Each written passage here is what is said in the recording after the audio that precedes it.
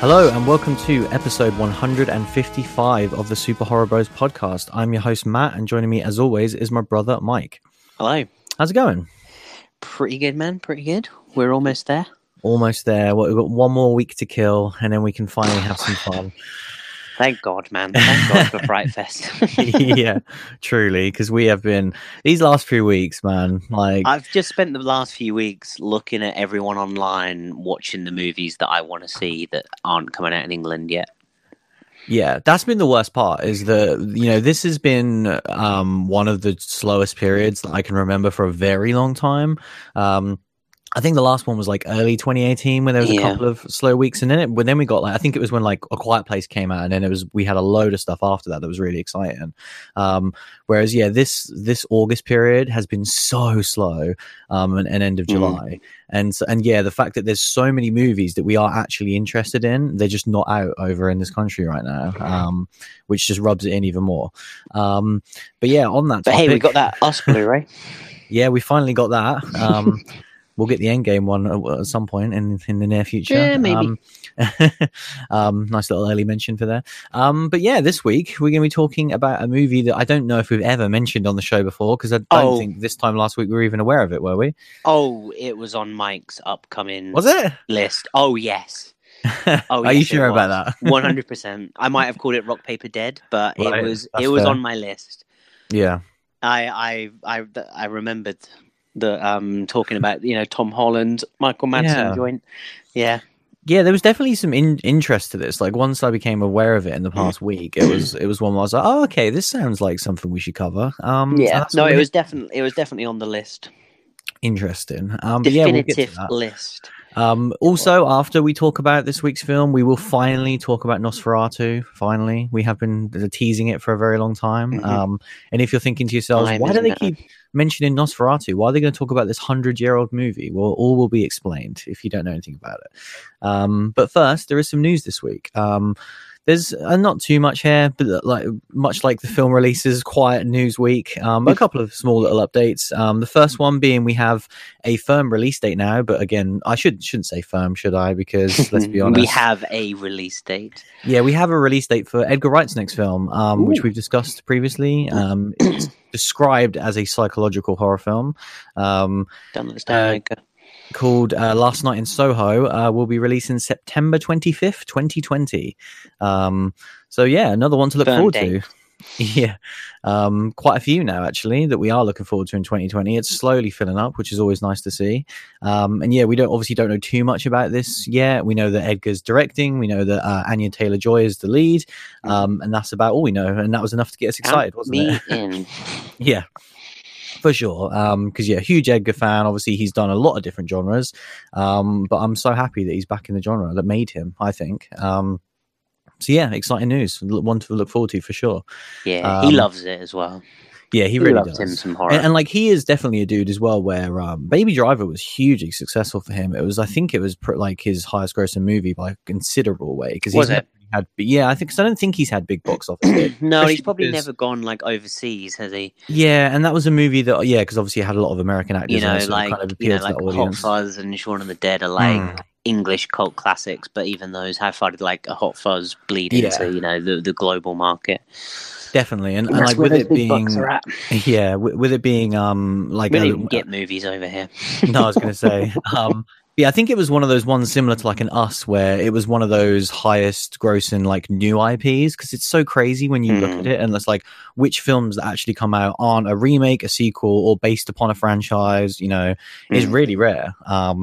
Like, you look at this year and it's like you could barely name 3 or 4 that have done, really well. It's normally these auteur directors, like when a new Tarantino movie comes out, it's obviously going to be like, and obviously with Jordan earlier on this year. But yeah, exciting stuff. This next news story is interesting in a few ways. Basically, we know that now the director of Happy Death Day and Happy Death Day to You, Christopher Landon, will be making a new horror movie next. It is going to be for Blumhouse. It's very vague, the details on this yet. No real release date or anything like that. It says the kind of quote that was on the news story is that plot details are vague, but sources say that it will focus on a killer who wreaks havoc in a small town. Which sounds very, Sounds like a horror movie. Sounds like Happy Death Day in a lot of ways. Yeah. I kind of thought this was the most interesting because this pretty much confirms what we already know, and that we won't be getting a third Happy Death Day, I don't think. No, I don't think we will. No, obviously they like him. They're happy with him as a director. He has previous. I didn't realize that he kind of like cut his teeth working on the Paranormal Activity franchise. Okay. He wrote like I think 2, 3, and 4, and I think he directed the last one as well. Nice. Which I had no idea that was sort of where he came from. And so yeah, obviously now he's done the Happy Death Day stuff, and yeah, we kind of talked about it at the time that 2U wasn't a flop financially, but it definitely didn't do as well as Blumhouse had hoped. No, what they've been making in some of these movies, 2U did not achieve. Exactly, but it's clear that they like him still enough. So like, okay, we still like you. We're unfortunately not going to make another one of these movies, but let's move on to something else. 5 million at you. Yeah, exactly. So it's cool, man. Like I'm interested either way. I would have reluctantly been down for a third Happy Death Day, shall we say? But I'm kind of like, obviously we don't know anything about this yet, but he's clearly a very talented director. I like to just remember it as the one movie now. The second movie had its parts, but it's interesting because obviously when we talked about it, we were very disappointed, and I think rightly so. And I stand by all of what we said in that episode. But it's one of those things where now when I look at like 2019 as a whole, but being in the middle of August, I like that movie probably more than I thought I would. We're in a bad place right now, bro. Like, yeah. I don't think now's the time to be judging the elite of movies. Yeah. No, we'll save that for a few weeks. Yeah, just wait a couple of weeks after Fright Fest, get it under your belt, and then let's see how you feel about Happy Death Day. That's fair. But yeah, moving on to this next story, because this is, again, another one that I thought was quite interesting, in fact. A name that we haven't talked about for a very long time on the show, one Adam Wingard. Obviously, he's such an interesting guy to us. For people that don't really know, obviously, what would be his most notable stuff? Like You're Next. Yeah, You're Next. Blair Witch. And so, obviously, we know that it's Godzilla versus King Kong is like the one that he's doing. I think that's coming out next year. But he's kind of an interesting dude. He was very active on Twitter for a very long time. And then due to the kind of hate that he got for his Death Note reimagining, he deleted his Twitter a couple of years ago now. And he hasn't reactivated it or anything like that. He's just gone. Not his deactivation. I like Death Note. Yeah, I like Death Note as well. And there was obviously that kind of... There was that, like... release on a Netflix conference call or something where they did say that they were doing a sequel to it, and that's the only thing we've heard about it. And it's bizarre because he was fairly active for a while. Like the guest kept him busy, and then kind of but like with Death Note, he's just been quiet ever since, online and with his output.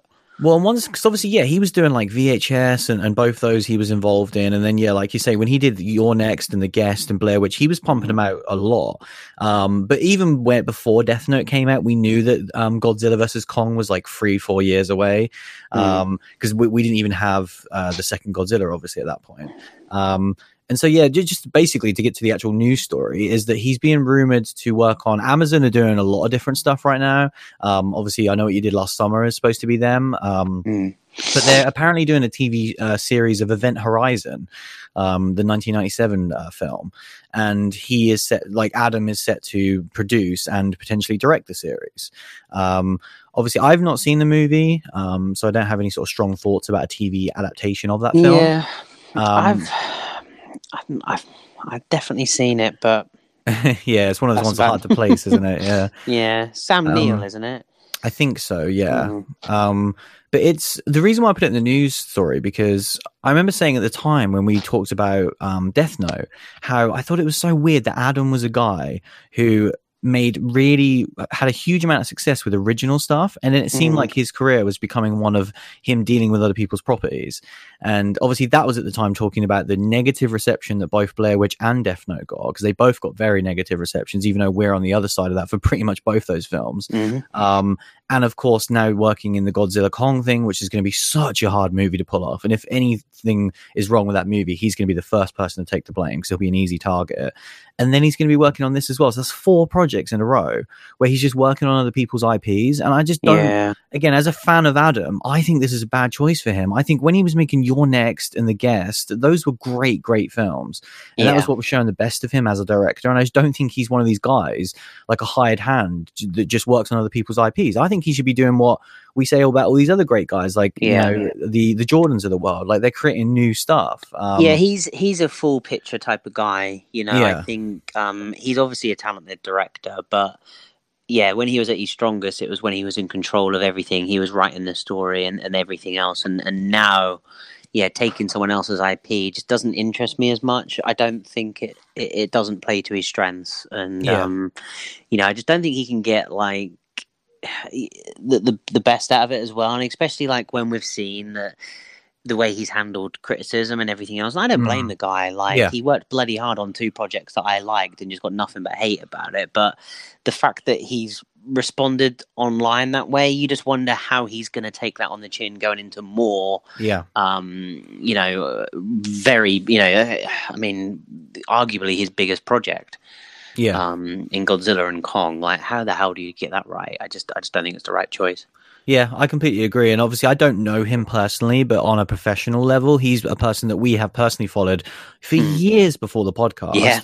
He was a follow on Twitter, and I have had back and forth with Adam. You know, in the VHS days, this was it must be 10 years ago now. And for me, he always came across as a really passionate dude, but definitely one who was sensitive, and one that would take criticism personally. And so, you look at those, had these 2 negative receptions to working on these existing IPs, and it's going to be difficult for him to, like, I don't know what the best outcome of any of this stuff is.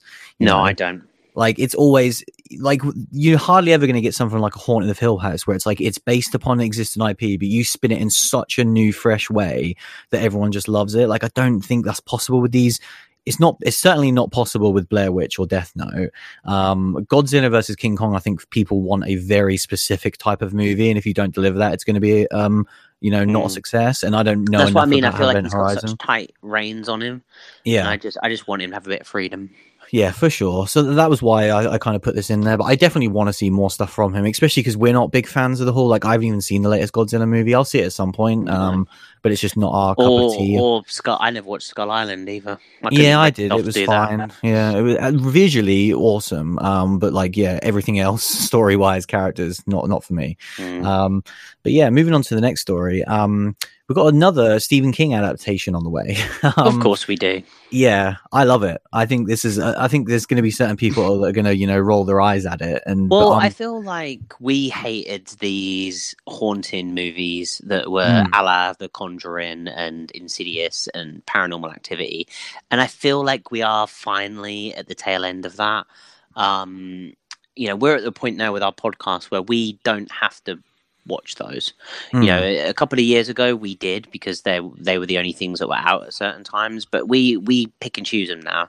And I feel like it is the time of the King adaptations. That is, we always said, like, what is going to be the new thing, and that's literally what it is. Like, anyone that can get hold of his IP is going to go make a movie out of it right now because they're making cash. Yeah, or a TV show in this case, which I think is very exciting, as we've discussed. You know, I recently watched the title's so confusing. Is it 11/22/63? And loved it. And I think that is a great way for some of these Stephen King novels to be adapted, especially the very dense ones, to give it a bit more time. And this one is a story called Lacey's Story or Lacey's Story. I'm not sure how to pronounce it. Published in 2006. It was one that.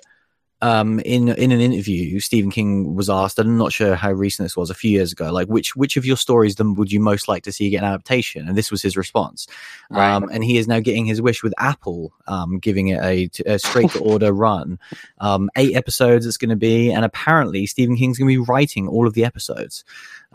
Crazy. Again, this is one of those stories for me, much like as we've discussed previously with the James Wan stuff, where it's like, King's going to be producing, maybe you'll get him to write an episode.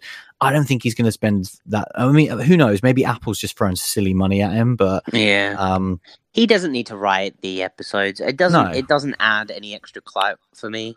No, I completely agree with you. It's an adaptation for a reason, isn't it? It's an adaptation of a story he's already wrote. Exactly. I just don't know whether that's needed. And I think what we've seen before, I think the more King is involved in his adaptations, that's probably for the worse. I like when it's like he writes great stories and then other people come up with great versions of those stories on screen. Like Stanley Kubrick. Yeah, for sure. And I think there are certain choices he says sometimes where you're like, oof, like I think some of the stuff he said with it and stuff where it's like, oh, well, I love the movie, but I would have done this. And I'm like, yeah, I'm glad you're not involved. Yeah, like I don't want to sound disrespectful to the guy because he is an icon, but I think he obviously gets so involved with these stories, but they are books at that point. Turning something into a film, you have to change things because just things don't transcend. Because, completely. Having recently listened to the audiobook of Dr. Sleep, fantastic. Like, absolutely loved that book. How that is going to be adapted is like I don't know. I have 100% faith in Flanagan. Yeah, but I want him to be in control of that because he is going to have to change things up to the way King wrote it to make it work for TV. And look at we're going to be talking about Nosferatu at the end of the episode. Obviously, not King, but his son. That is a massive difference to the book, and we'll get into that. But you had to do that because the book was so there was so many things that are just so difficult to transcend into a TV show. Yeah. So and because he's so passionate about his original project, he wants to stay true to that, and I understand that. But I just think you got to hand the reins to someone that can adapt it for the format that it's going to be released in.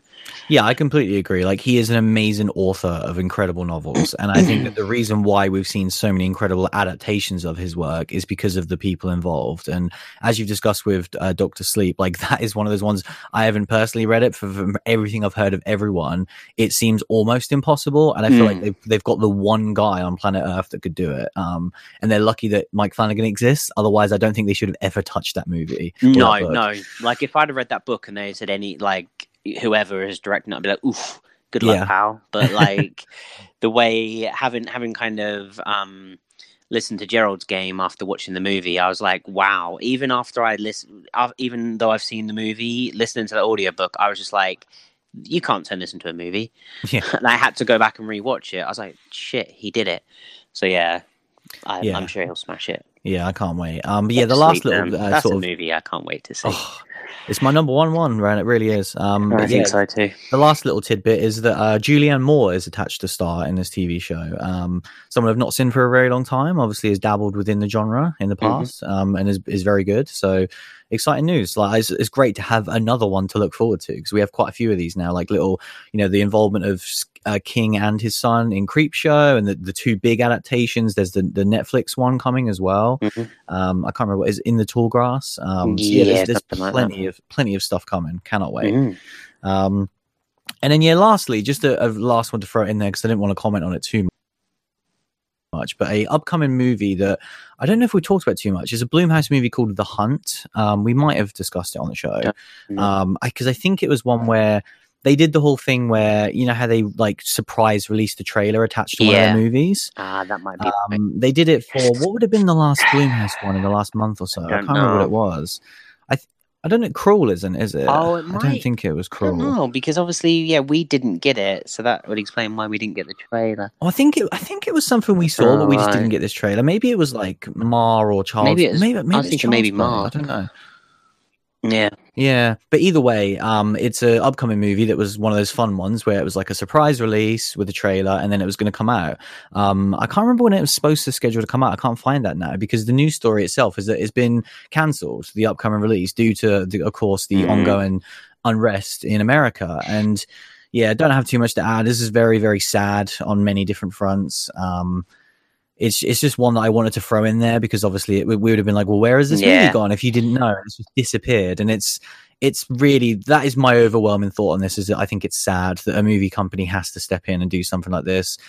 This, of course, on the heels of the whole Walmart thing. They're not going to advertise violent video games anymore. It's such a difficult thing to throw in on because something has to change.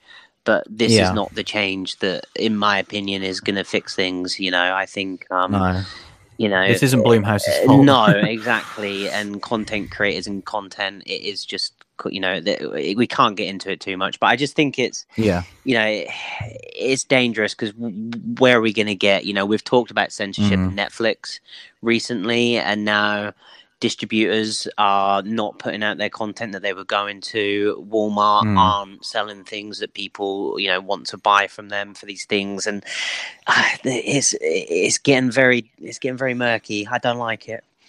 Yeah, it's just sad to me. It's sad for Blumhouse. It's sad for all of the people that made this movie, and just overwhelmingly sad for that country right now. My thoughts are with you. A lot of listeners that we have there, and we're with you. And it's just a sad place that this is the reality, that these companies feel the need to do stuff like this because no one else is gonna help the problem. No. But yeah, I hope they put the right messaging out with it though as well. That it's not the movie and the influence on the movie. It's just a point.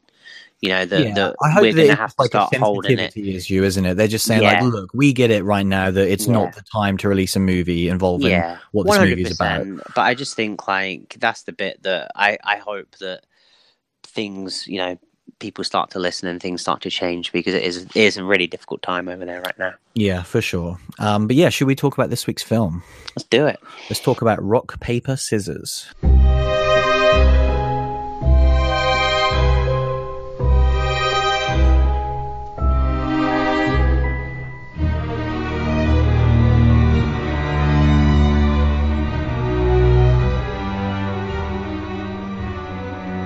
Oh dear, where do we start with this one?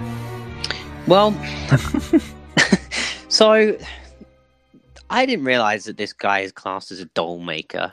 That's one of the threads that just isn't really. It's almost a selling point in the IMDb description. Yeah. So how much can I talk about Puppet Master when we talk about this movie? Go for it, because we need to fill time somehow.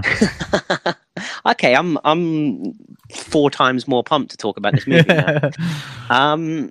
So yeah, this movie, Peter the Dollmaker Harris returns to his family home. I could not tell you anyone's name in this film. I'm not directly reading this off IMDb. But yeah, basically we get introduced to Peter the Dollmaker Harris, which is a shit wrestling name. Yeah, it really is. Yeah. And he basically, we see him in the opening scene, got this girl kidnapped, and is kind of torturing her. He's wearing a doll's mask. He's made some sort of weird voodoo doll of her. With like a photograph of her face on it. Yeah, and like, to be honest, I'm sounding like, annoyed. At this point when the movie opened, I was like, okay, this is interesting. Like, what's going on here? Michael Madsen turns up. Trying to save the day, as only Michael Madsen could do 20 years ago. Yeah. When he could actually form a sentence without sounding like he's going to cough up a lung. And God bless him. Michael Madsen kind of apprehends Peter Harris at the opening scene. This really isn't a spoiler. It really is the first 30 seconds or so. Yeah, they rush through this opening like they've got some place to be. Like it's very quick. And that's what I found confusing, because the whole him wearing the doll's mask and the torture and the doll and the voodoo side of it, all of this is just thrown in the space of like 90 seconds. And I'm pretty sure suddenly, he plays like rock, paper, scissors with her as well. Yeah, like, is that going to be important? You're like, okay, that's a thing. And then, and cheats, by the way. He cheats. And he keeps shouting a random name as well. Like, there's so much stuff that happens in the first few minutes. It's so confusing. And then basically he gets apprehended, and the opening kind of credits scene is him going through trial and basically getting made the insanity plea because he has an imaginary brother. Yeah. Called something, maybe Aaron. Yeah. Oh, we both landed on Aaron. It must be Aaron. He says it so many times in the film. And we kind of pick up after opening credits. Peter has been released from the mental institution and has been deemed rehabilitated and allowed to go back into public. Which is already like, it's unclear how many women he tortured and killed, but we're talking lots. And there seems like this. Did the title card just say years later? I think. Yeah, it did. I think so. Yeah, clearly not years later, about 6 months by the looks of it. But I guess I think they're talking about it's been like 10 years maybe, and he's gone back to the family home, and kind of Michael Madsen is now obsessed with kind of. Is he a cop or isn't he a cop? He seems retired, but then at some point the police still call him in to look at crime scenes because he's cool. He's supposed to be retired, but I think he's obsessed with this one case because he's there when he gets like he gets essentially he thinks that he's getting away with the murders by playing insanity. So he's like, the second you get out, I'll be waiting there. Yeah, it's muddled like a lot of this movie is. And basically from this point on, Peter is trying to kind of live a normal life. Michael Madsen is watching him, waiting for him to make a mistake. And we have this new element of a next door neighbor that moves in that wants to write a book about him and kind of is trying to question him about the murders and dig up the past. And all Peter wants to do is move on and kind of not think about it. And the more he gets kind of told to ask about the murders, the more he kind of starts to regress and starts to have conversations with himself and doubt that kind of Aaron's not real and everything else there. And I guess that's like, that's the setup, almost a plot. It feels like you've already put more work into the story than the actual writers did. Cheers, pal. Because honestly, probably the worst screenplay of 2019 that we've seen so far. Like, it's so many plot holes, so many incoherent scenes that just kind of end and go into the next and don't really ever get explained away. Even in this opening bit that you've already described, just like visually small little things, like when he leaves the mental institution, he just walks away. And then he like walks into his house. So I'm assuming this mental institution is like a 5-minute walk away from his childhood home, which is really convenient. Oh, I've got a list of random questions for you to bring up at some point as to things that happened in this movie that I want clarification on. Well, because there's stuff like that from the get-go, you're just like, I don't understand what I'm seeing here. Like it's got a very silly tone, which works well to begin with, because it kind of like can paper over a lot of the cracks at times. Where I think it is tongue in cheek. I hope so. Anyway, I don't know whether it is, man. Well, that was kind of what I got from the initial scenes, because it's just like even when they arrest him, again, we're talking about the first like 5 minutes of the movie, but like we see him kill a girl, and then within like 5 seconds, the police just trundle in. Not a care in the world, not rushing. They could have just saved this girl's life. And then like he's got weapons. Michael Madsen can't move that quick these days, man. That's true. But yeah, because they have to wait for him to be the one that storms through. But like they're not really pointing guns at him. At one point he gets punched by Michael Madsen, who they just let him punch him. And then he's like on the floor holding his broken mask, at which point he could get a gun. There's so much crap on the floor. There could be guns or knives or anything. And no one's trying to arrest him. They're just like, he's on the floor. He's just murdered a woman. Like, that's fine. Just, it's small things like that when you're watching it, where you're like, oh, okay, they're not trying to realistically portray this in the slightest. Either that or they just forgot to. Like, I guess just briefly, because this movie is an absolute shit show. It really is one of the worst films I've had to watch for a long while. Like, we're in a bad place right now. We've been in a bad run. But this movie was unbearable for me. And the thing that I find so surprising is that Tom Holland directed this. Yeah. Now, like, that guy has some horror pedigree. He is a name that, don't get me wrong, like, he's had misfires and everything else, but this guy kind of, he directed the first Child's Play movie, for God's sake. Like, he has got some decent credits and he can make a movie. I genuinely don't think the person that made this movie can make a movie. Like, I don't know what happened, whether because the edit is the worst edit of a film I've ever seen in my life. There are honestly scenes that I hope you picked up or different continuity errors to me, because I have too. People are talking. There was a scene in particular where they were the fucking guy, whatever his name is, Peter. Peter and the next door neighbor outside, like, building a bird's table. Yeah, that was one of them. They're literally he vanishes and appears in different places multiple times. He just spontaneously appears in different parts, but also the audio, halfway through a sentence, the scene just cuts, and then he's moved, and they're sat on a bench, and then like they haven't even finished their sentence. It cuts again, and they've moved somewhere else. And that scene in particular was chopped to fuck, wasn't it? It made no sense. What they're talking about is like quite important stuff, and they jump, and I was like, shit, what? Like, honestly, I have no idea who half the characters is throughout this movie. Like, that scene, like we've seen a lot of low budget stuff. We've seen stuff that like has been made with no money, that one guy has written, shot, edited. Look at Life Changer, man. Like, and we've got, you know, I don't even want to put it in a category with a great film like that. Even some of the bad films we've seen, like, I've never seen edits like this. Like, not only are the edits sloppy, like in that scene we've described, the movie just does not make sense because of it. Like, I can't even judge. Like, I don't think there was ever a good movie there, but the edit has made it impossible to even judge at this point. Yeah. Like, I honestly think that some guy just got a load of film reels and then was just like, well, I'm just going to chop around, and when I get to 120 to 130 minutes, we'll shit it out. Well, it's because this movie was shot a couple of years ago, and so it definitely has that feeling of someone just bought the raw footage, like a DV tape with all the footage on it, and then it feels like it was made by a computer. Like, it doesn't feel like a person did it, because it's like it vaguely, if you squint at it from a distance, looks like a film. You know, like scenes end, there's transitions, there's music, but it's like when you're actually just sitting there watching it, paying attention to it, you notice so many little small errors that I don't know how anyone with any sort of trained eye could have missed.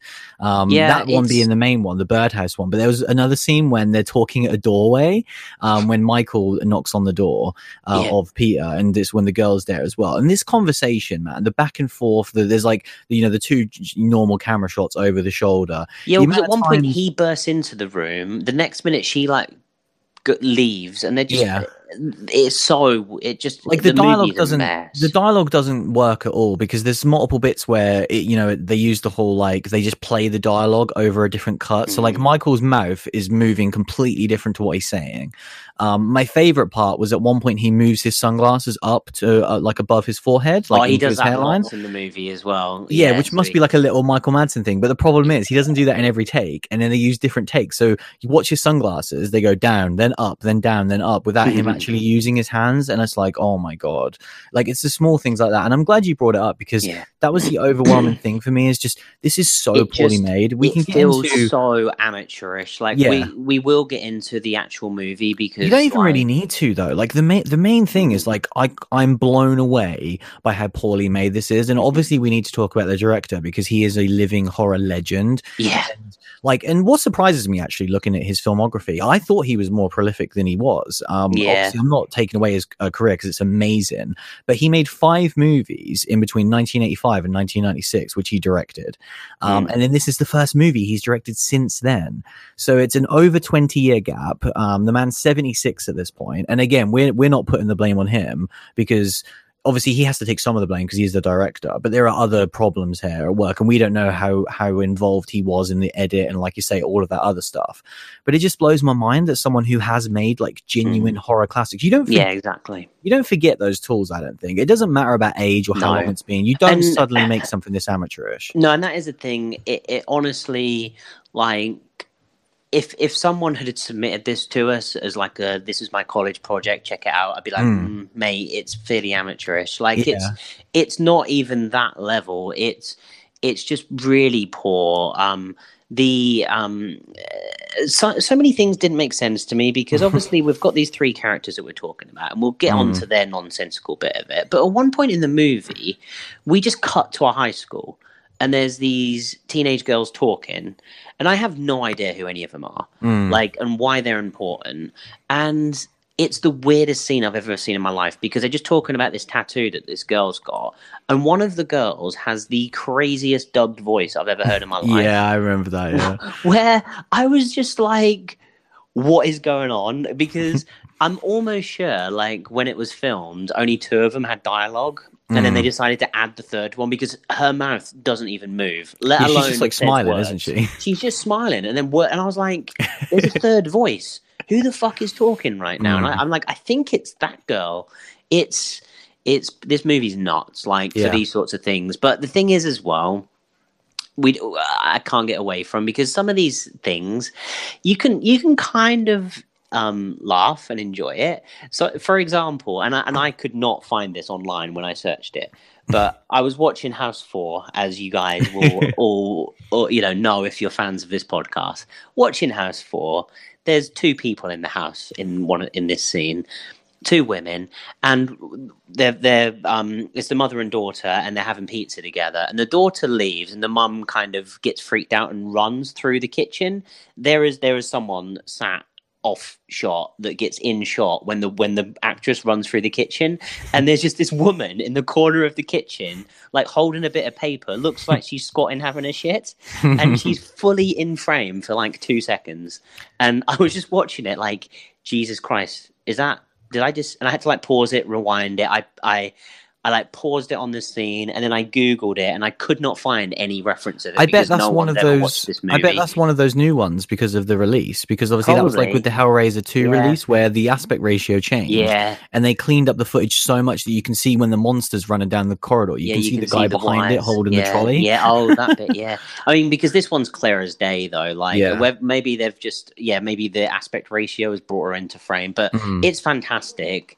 And all that did was made me laugh and love the like magic of it. Yeah. This movie does not make me laugh at all. Like this movie just frustrates me. Like all of these scenes, I don't, there's no charm anywhere. So when the shit happens, you don't find it funny. You're just like, oh, Jesus Christ. Do you know what I mean? Like if you're watching something that's got a little spark to it, you then kind of have a chuckle at the mess of it all. Yeah, but this is just a mess. It's an unenjoyable mess. I found this so boring as well. One of the most boring, dull films we've seen. It was the longest short movie we've seen. Yeah.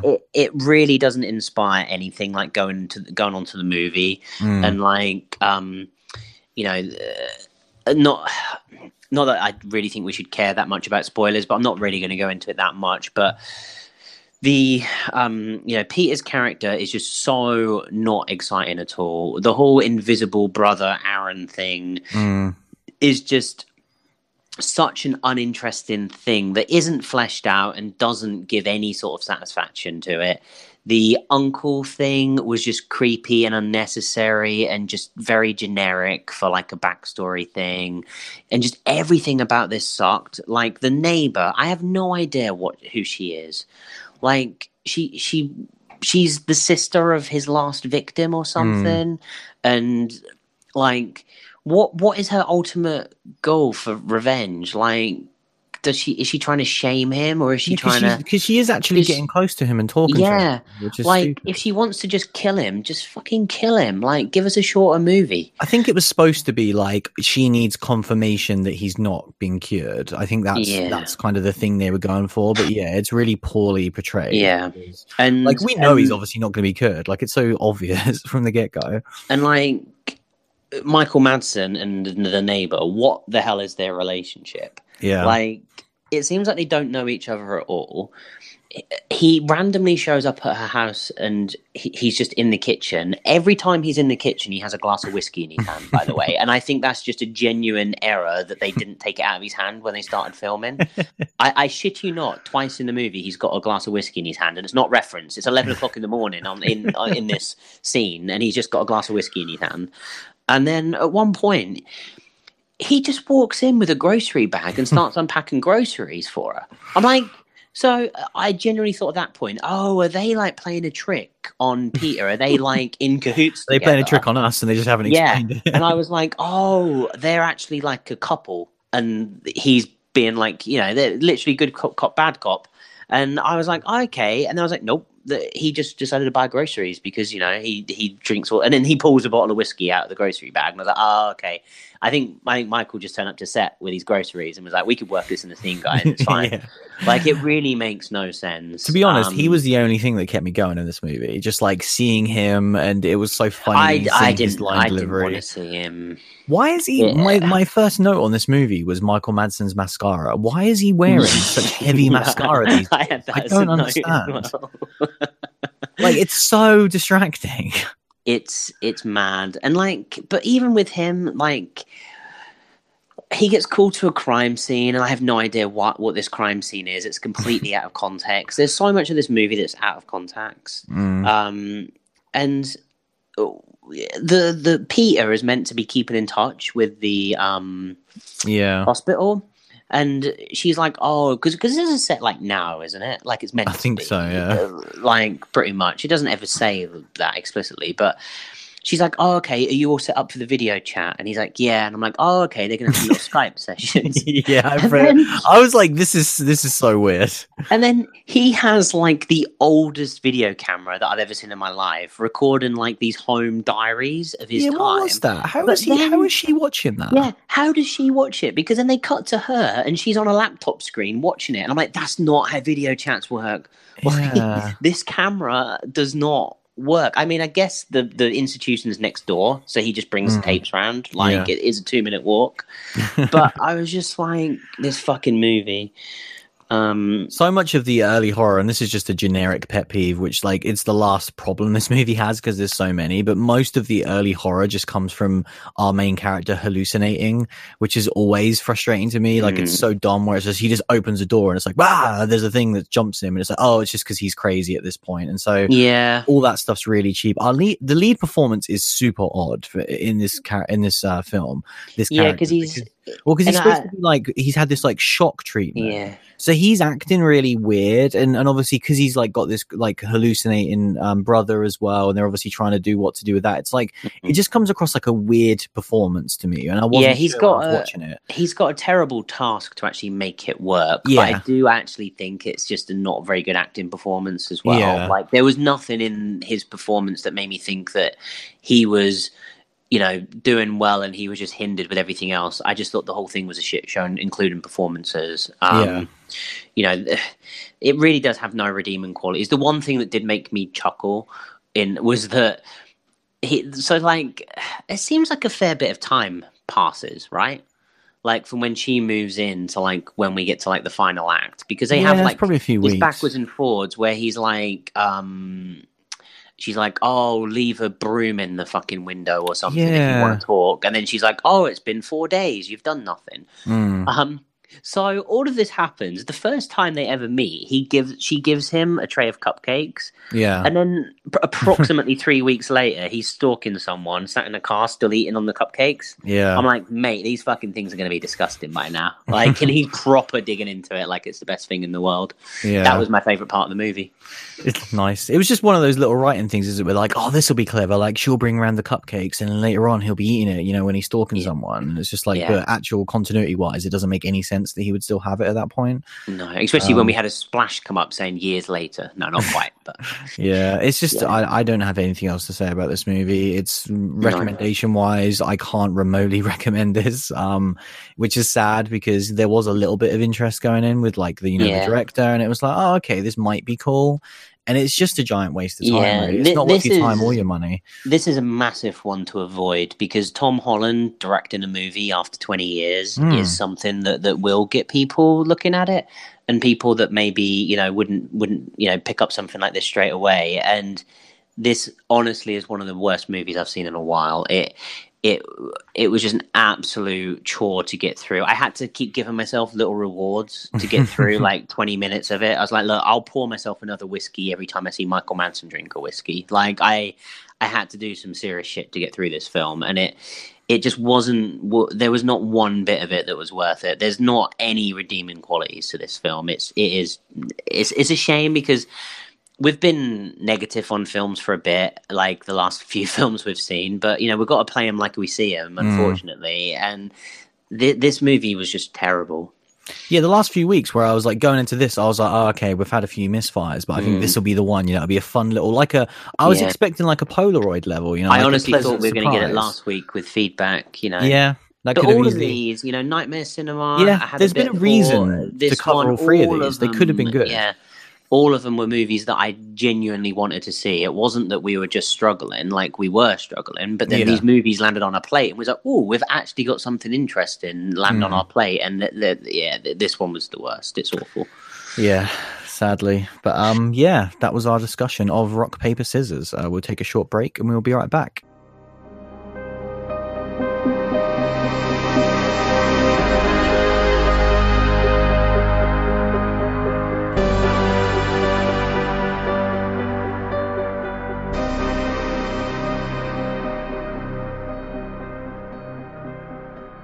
so yeah, we do have an email this week. Of course, you can always email us at superhorrorbrospodcast@gmail.com.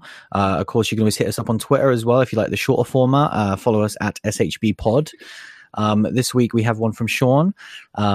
He says he's talking about scary stories to tell in the dark, which I won't go into because it was a little bit spoilery, but he wasn't a fan, which was surprising. So it'd be interesting to see. Obviously, some good reviews, hasn't it? Yeah, I think this is a really interesting one because I don't think it's catered to our audience. No. It's one that we've discussed for a while, where it is like a much more child-friendly movie.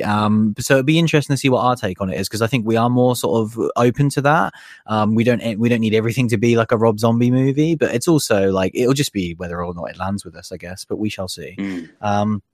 But he says, talking about obviously the Little Monsters trailer last week, he says Little Monsters looks interesting, and we can't get enough of the zombie comedies. The real question is, can it hang with One Cut of the Dead? Oof, that's gonna be very difficult to do. Mate, that is tough. That is a tough audience. Yeah, he says there's no current Blu-ray for North America for this movie. But when he was in Japan recently, he purchased it specifically because of our review of the film. Nice. He found it in Tokyo in a large electronics store and got a really good price for it.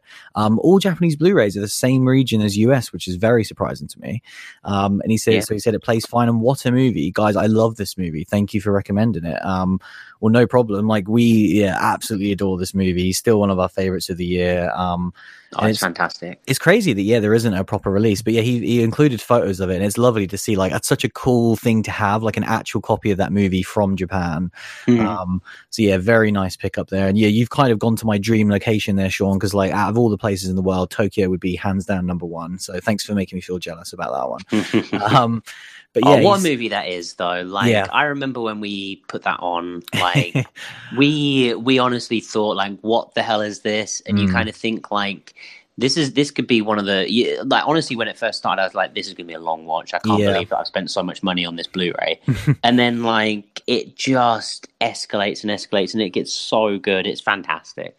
Yeah, it's a special movie. It really wins you over, and the fact that it's one of a kind. It already starts off so well because it has such a crazy gimmick, but then they add so much more on top of that they just didn't need to what makes it an amazing film, not just an amazing gimmick. So yeah, it's wonderful.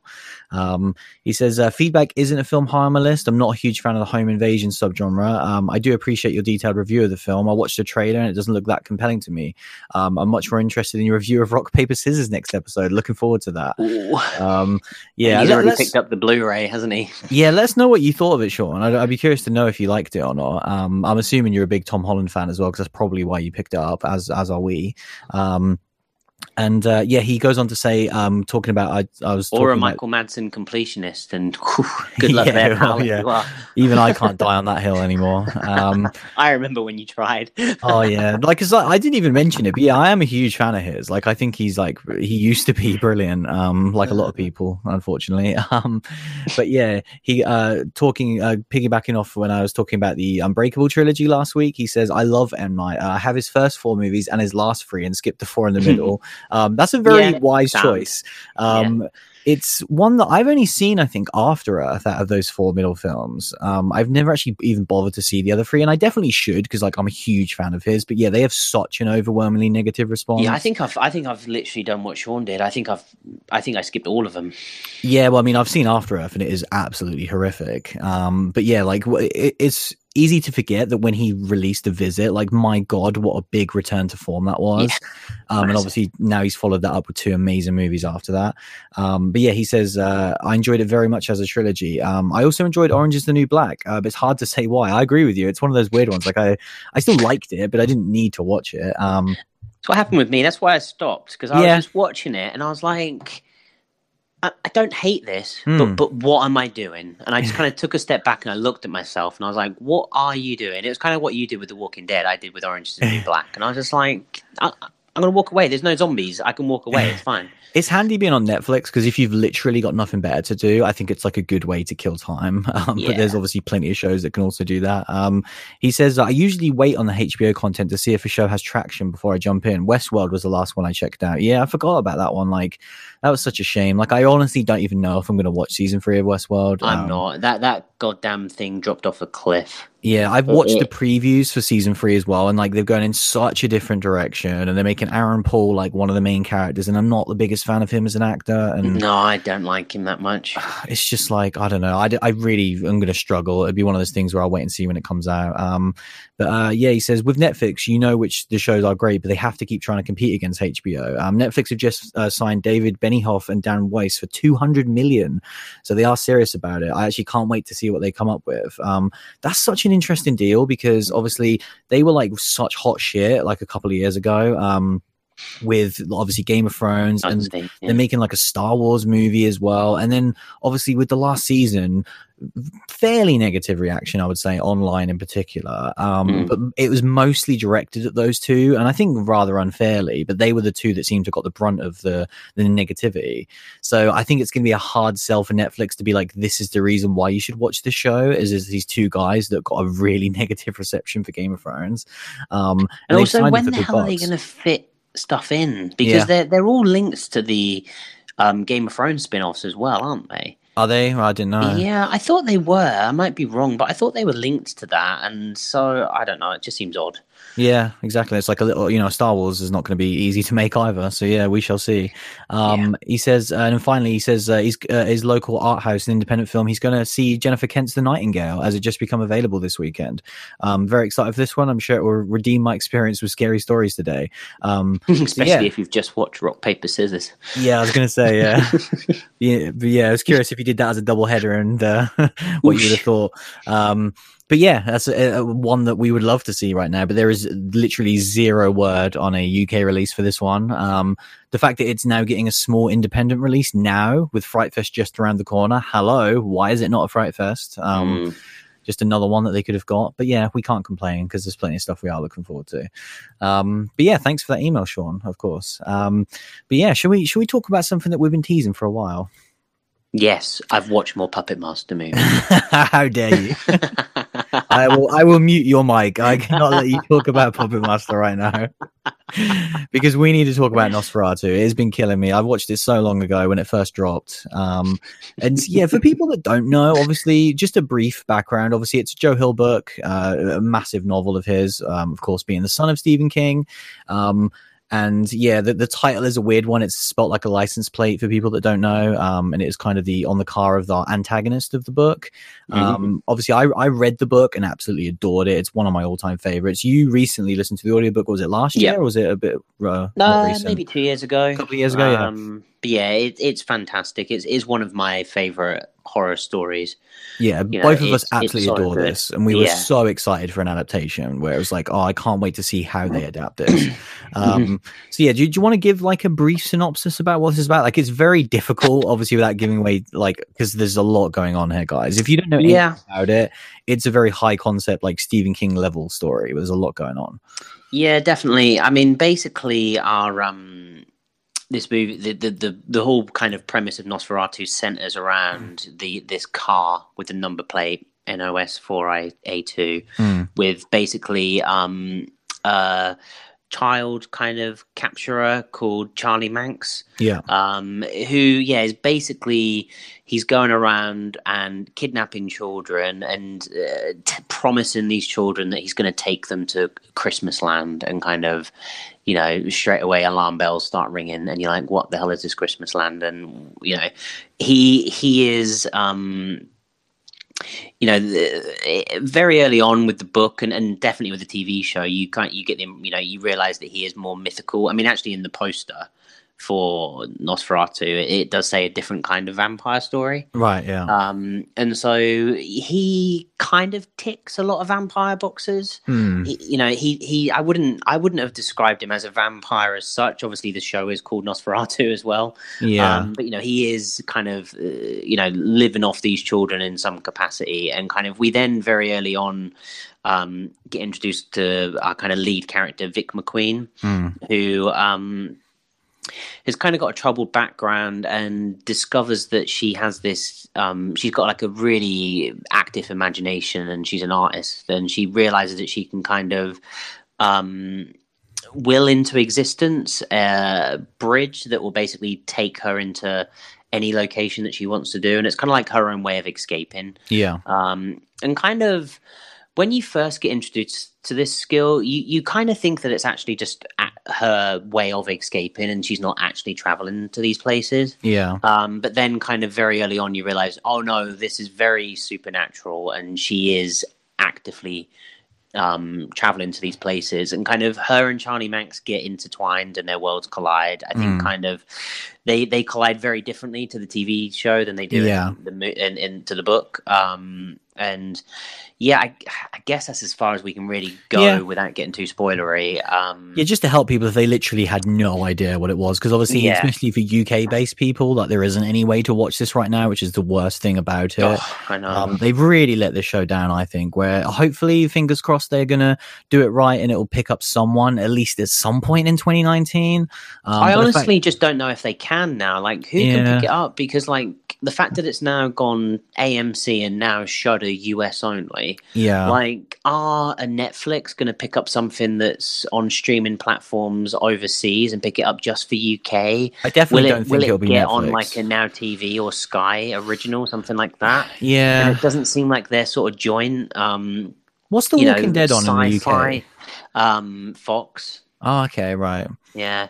So maybe something like that. Yeah, I mean, it's going to have to be one of these Sky channels that picks it up, if anything. I can see, like, one of these, like a Living or something. They sometimes pick up these weird horror-y things. I mean, something like Amazon Prime would be great. Obviously, they did The Purge, didn't they? Yeah, Prime's one that might. But it's something that's like very UK-centric, I think, at this point, because the whole Shudder thing really throws a spanner in the works because they're not going to get global distribution rights whoever picks it up. Yeah. But yeah, and I don't really think my synopsis does this story justice because it is such a unique, high-level concept that it's something that you have to, I would basically say to you, we'll get into our review of it, but TV show or book, you just got to jump into it and give it a chance. 100%. Because it's one where you just got to go, like, trust us. Yeah. Like, because, I don't even know why it was one that caught my eye initially, because when you first hear it, there's a lot going on. It sounds really weird. I think for me, like, I'm not a huge fan of vampires, so that kind of link was not something that drew me in. And it's not something like what you said. Yeah, like I agree with you. It's not a big part of it, is it? No, and her supernatural thing on paper, as I was describing it, I'm like, oh, that doesn't sound that great. Like, because it on paper, it is just the premise. It doesn't. Yeah. But it really is worth diving in either way to this. I guess kind of like go into kind of the show itself. Yeah. Like when this show first started, I really liked the casting, and we'll get into the casting throughout the season, but I was definitely on board with that. I was thrown a hell of a lot by the initial changes. Yeah. So kind of they make a lot of changes, and earlier in this episode we talk about how changes can be good, and like for someone, I feel like Stephen King talking about Kubrick's Shining now almost, because I'm like, as we first got into these couple of episodes, I found it very difficult to get my head around this Nosferatu as opposed to the Nosferatu I fell in love with. And I do feel like these are two very different things. They go in a lot of different directions. I love the book more because of that story it gave me. I think this show is it then the show won me over. Like the more episodes we got into it, and I realized that it was building its own story, and kind of as secondary characters like Bing comes into it, which he is portrayed so differently in the show, and I loved it. And kind of more and more like that, and obviously more secondary characters. Maggie in the TV show kind of is a character that in the book Vic comes across. And then is early on, and then we don't see her for the longest time. But in the show, she's prevalent throughout, and it makes sense because all of these casting is great. The actors are great, and they blend together a new experience that's kind of very different. But I still enjoyed it quite a bit. Yeah. I absolutely love this adaptation so much. It was one that I was really, really excited for, and as I've said before, I think it's a real shame that it hasn't been given its real moment to shine in the UK. Oh, it's a travesty. But it was one that I just couldn't stop watching. I think I watched it in like 2 sit-ins, like 6 episodes, and then like 4 episodes. And I think that is the way to watch the show. I think one of the main criticisms people are going to have is how slow it is, because it's a very slow burn. But I'm okay with that as someone who could watch the whole season in the way I did, in that, Netflix binge style. I think that massively benefits the show, because then you get really involved in the characters, which that is what this show is, similar to like a Stranger Things. And it's the reason why we both fell in love with the book, is that he has created, Joe Hill, the author, some amazing characters. And I think I loved them so much in the book. I loved Vic McQueen, and her journey, and the back and forth with Manx, who is this such an intricate villain. We can't even get into it, but he's so well rounded. He has so many different layers. He isn't just this guy who's doing this horrible thing. Like, there is so much going on there. And I think it's one they of do those a great things job that when you show. talk about him being like a child kidnapper and that, you automatically put him in a box, and he really goes past that. When you strip back and realize what Freddy Krueger is, you're like, wow, really? Yeah. That's what he is? Because actually, his character kind of transcends that so much more, and Manx is like that. And obviously having Zachary Quinto do it, like, that was the thing that drew me to this. When it got announced, and I was like, shit, it's got this weird release and we don't even know when it's coming out over here, I thought to myself, alarm bells. And then I saw Zachary Quinto and I was like, Jesus Christ, they've got a name. Like, this guy can, not only is he a name, but he can smash it in this sort of thing. Like, we've obviously seen him in American Horror Story and kind of, doing amazing stuff. So yeah, I was buzzing when he got announced, and he definitely lived up to expectations. Oh yeah, I couldn't imagine anyone else in that role now. Like, he was born to play that role, and I think it's a really interesting one. Again, we're not going to get into it, but there's so many different types of this character that he has to play. That there are so many different moods and different, like, he's pretty much playing more than one character, shall we say? And he does all the roles perfectly. I thought he was brilliant, and I really think Ashley Cummins as Vic really carried this show, and was so good. She was the Vic that I remember from the book almost immediately within episode 1. I was like, there's the Vic that I remember. And I just loved it. I think that you talk about the changes. That is a really, we're not going to go into it massively because it'll definitely get spoilery as well. But as 2 people have obviously read the book, they change a lot. They change a huge amount. And I think that as someone who read the book a while ago, not very recently, I remember like the overall story of Nosferatu, but I don't remember like every exact beat. So going into the TV show, it was easier for me because it wasn't like, this is slightly different. It was only the major changes. And I think it wasn't until the finale, when now setting up what is going to be season 2, which thankfully we will get, they change a lot in the finale going forward. So that was the only time where I was like, like, you really are making your own story now, to the point where almost like what Bates Motel did, where it like started off as a prequel to Psycho, and it ended up being pretty much a completely different thing, because it completely retells that story. Like, it's not obviously set in the same universe as Psycho or anything like that. And so I think that's kind of what we got here, where, I have no idea where they're going to go. And I think it makes it more exciting as a fan, because I'm like, I want to see what they do with this Charlie and this. I do disagree to a point there that I think they do actually do that hard switch earlier on in the season, not just the finale. I think they throw a lot of stuff in the finale. I couldn't remember those as well. But obviously, you spoke about that Joe Hill released some comics that kind of like told more of a Manx backstory. We get that in this TV show earlier on. We get introduced to kind of like a past kind of acquaintance of his early on, shall we say, and her character throws a lot of different elements into it, which would not in the book at all. And so, and even to the point that we very early on in this season get direct confrontations between Vic and Manx. Yeah. And that's something that didn't happen in the book. And I think like it changed a lot, but I understand that because they had 2 choices really. Do they turn this into a 10-episode standalone thing that tells the entire story of Nosferatu? That would be really difficult to tell, because this probably tells about a third of the book in this season. Yeah, that was the aim, but obviously they changed a lot as well, so it's kind of difficult to gauge that now. So they probably got to about a third of the way into the book, maybe a quarter, and that's it. And that's the decision they took, and so then they've elongated it and changed a lot. And I just don't think at this point you can get to where the book finale got to. It will be very different, but I still think, yeah, it's super interesting, and I'm definitely down for it. Like I say, it's it is different, and the book still holds, a lot for me. And I definitely think, if especially people in the UK that are struggling to get hold of this show, the book is so worth it anyway. But definitely this TV show is great. It's one of the best, bits of telly we've seen this year. For sure. I think my biggest takeaway is that I'm surprised how much I loved it because of the fact that we love the book so much. And I think that is a very difficult spot to be in. Like, I'm happy to watch these Stephen King adaptations and know that I've read it, and that's pretty much the only major one out of these recent ones. Like, I hadn't read Gerald's Game. I've been on the fence about whether or not to read Doctor Sleep because I wondered if it would change my opinion on the movie. And so I'm kind of like, I'm fine with that. Whereas with Nosferatu, this was one that I loved, discovered, and read and loved long before I ever knew there was going to be an adaptation. And so now it's here, and the fact that it's a completely different thing, they changed a lot, which would normally piss off purists, but I would consider us purists, and we still really enjoyed it. And so I think that the decisions they made were the correct ones, even though they're not all the exact things that I would want. And just to bring it back to, I think the main thing is the cast is phenomenal. Like they completely knock it out of the park. Our main three leads, because I definitely want to throw in Bing there as well. Yeah.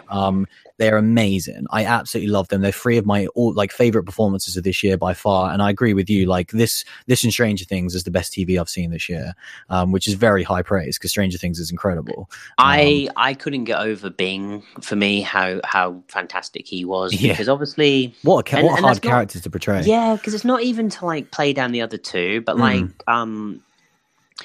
they smashed those so early, and you kind of like, not playing down Quinto's performance, but like I expected him to be great as soon as he was cast, because I know he's great. Do you know what I mean? And like he was great, better than I thought he'd be. But with something like Bing, on paper, I was just like, this guy in the book, it's he's a horrible guy, but he has this kind of childlike kind of, I don't know, innocence to him, innocence to him that you find kind of sympathy for him. Not a strong sympathy, but and that's exactly what they do in this TV show, where you have this sympathy for him, but he is still a horrible character, and he plays that childlike character so well, because it can be done terribly, and it can be done like it seems like an adult acting like a baby, and he really does play his evil side with an innocence that works. I thought it was played that they towed the line to perfection. Yeah, for sure. So yeah, I highly recommend people check this out. Obviously, it's if you're outside of the UK, you already can. I think it's on Shudder now, or has started to go onto Shudder, and is obviously on AMC as well.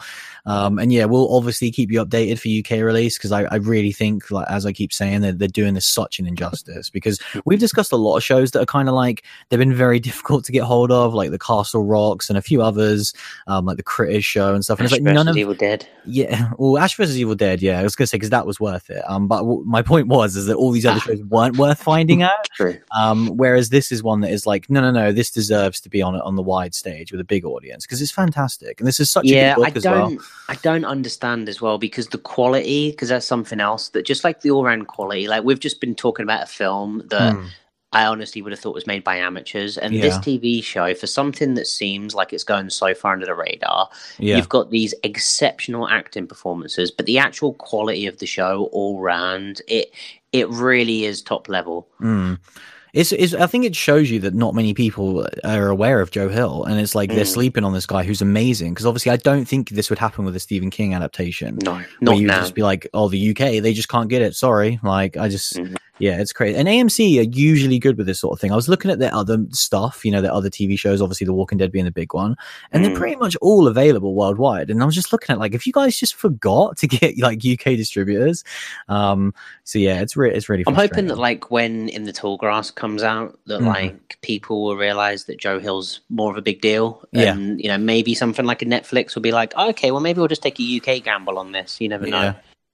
It would be nice. Especially maybe on the back of season 2, like maybe season 1 will drop and then season 2 will come very quickly, and it'll be round about that time. I think we have kind of missed the boat of season 1, but maybe they get 1 and 2 as a deal or something. That's a really good point. Like that would be the way to do it, I think, now, where it's fantastic news. It's incredible news that it got renewed, because I was incredibly worried with the amount of horror shows in particular that have been cancelled in the last few years after only 1 or 2 seasons. Like they have committed to it. AMC have already greenlit a season 2.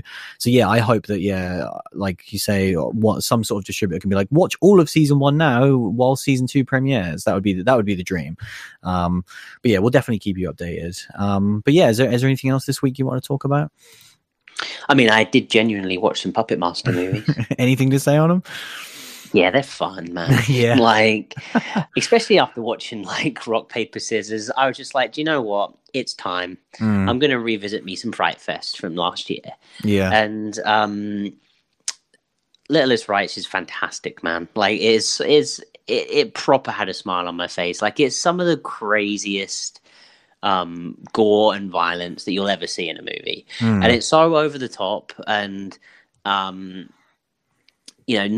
shy to just do some crazy shit. Like each death almost gets like crazier than the next. And I really do love it. Like it's a movie that has like like the actual story. I really give zero shits about the characters.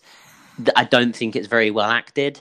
And then you just get into this crazy, but there's like this, there is this charm to it. Because like we said when we watched this movie, like, oh, it'd be difficult to watch the first half an hour again. And don't get me wrong, I wasn't having a great time, but fucking hell, the first half an hour of Puppet Master or the first half an hour of Rock, Paper, Scissors. Do you know what I mean? Like, it has some charm to it. It does make me chuckle. Yeah. I honestly feel I love that that's just what the film you're comparing it to now. You're like, it's not as bad as this really bad film. It's not as bad as Rock, Paper, Scissors, guys. And like, put it on the Blu-ray. It did, it was really enjoyable. And I also watched Puppet Master 2 because I just decided I'm going to watch all the Puppet Master movies. Oh God, like that's just a thing that I feel like I should do. Like, like some people go on like a spiritual adventure somewhere to like find themselves, go visit whatever. I'm just going to watch all the Puppet Master movies. I feel like that will be a similar sort of journey, right? Yeah, you're going to be a different person at the end of it for sure. Yeah. So yeah, I watched Puppet Master 2 and I've got the Puppet Master 3 Blu-ray sat there ready to go. Oh dear. Well, at what point does it get really difficult to get these movies? Beyond 5. 5? Oh my God. So at that point, I have to stop paying a lot of money for the Blu-rays, which I kind of am quite glad to do. Yeah. And then I have to just find them some other way. We'll look forward to that. Yeah, because these Blu-rays aren't cheap. They're not as cheap as they should be. No, for sure. Yeah, if they're more than 50 pence, then they're definitely overpriced. I've watched a movie in the last week, which was a very awesome one, but we're going a bit long, so I'll tease that for next week. Does it involve killer puppets? It does not, no. But it is a classic movie that I've never seen before, and my God, what a time that was. To kind of preview the next few weeks, and remember, the schedule will always change as and when, as it has proven in the past. Subject to change with no notice. Yeah, so unless something comes up, which there is a very chance that there could be, if something like Nightingale just suddenly drops on demand or something else, then we will change the schedule. But for now, because we're desperate and we're like, we need something to have a bit of enthusiasm. We need a treat. We need a palate cleanser. We're 1 week away from Fright Fest and we're in a little bit of a slump. I'm watching Puppet Master movies to make my life better right now. Oh, that is a dark place. So yeah, we're going to reward ourselves with a little bit of Tarantino action next week. Stepping out of horror, and we're finally going to be talking about Once Upon a Time in Hollywood, which we finally get after a very long time. Yeah, I was going to say, if you guys are wondering, like, oh, well, why the hell are you watching it now? Why didn't you watch it 3 weeks ago? We're only getting it this weekend. Yeah, I would have loved to. So yeah, we'll be talking about that as a little step away from the genre, and then that'll be, and we'll also be previewing Fright Fest, because at that point we will know exactly what we'll see, and so we'll give you guys a little heads up, and just get hyped for the festival, really, because that'll be our last regular show before we're seeing about 10 movies at Fright Fest. So strap in. Definitely. And if any of you guys are coming to Fright Fest, let us know what you're going to be seeing as well, and we can have a full deep dive into some Fright Fest goodness next week. I can't wait. But yeah, that was episode 155, where we talked about Rock, Paper, Scissors. Thanks for listening as always, and we'll see you again very soon. See you later, everyone. Soon enough anyway, shut up, I can't, mainly because I never could, and how could I start now?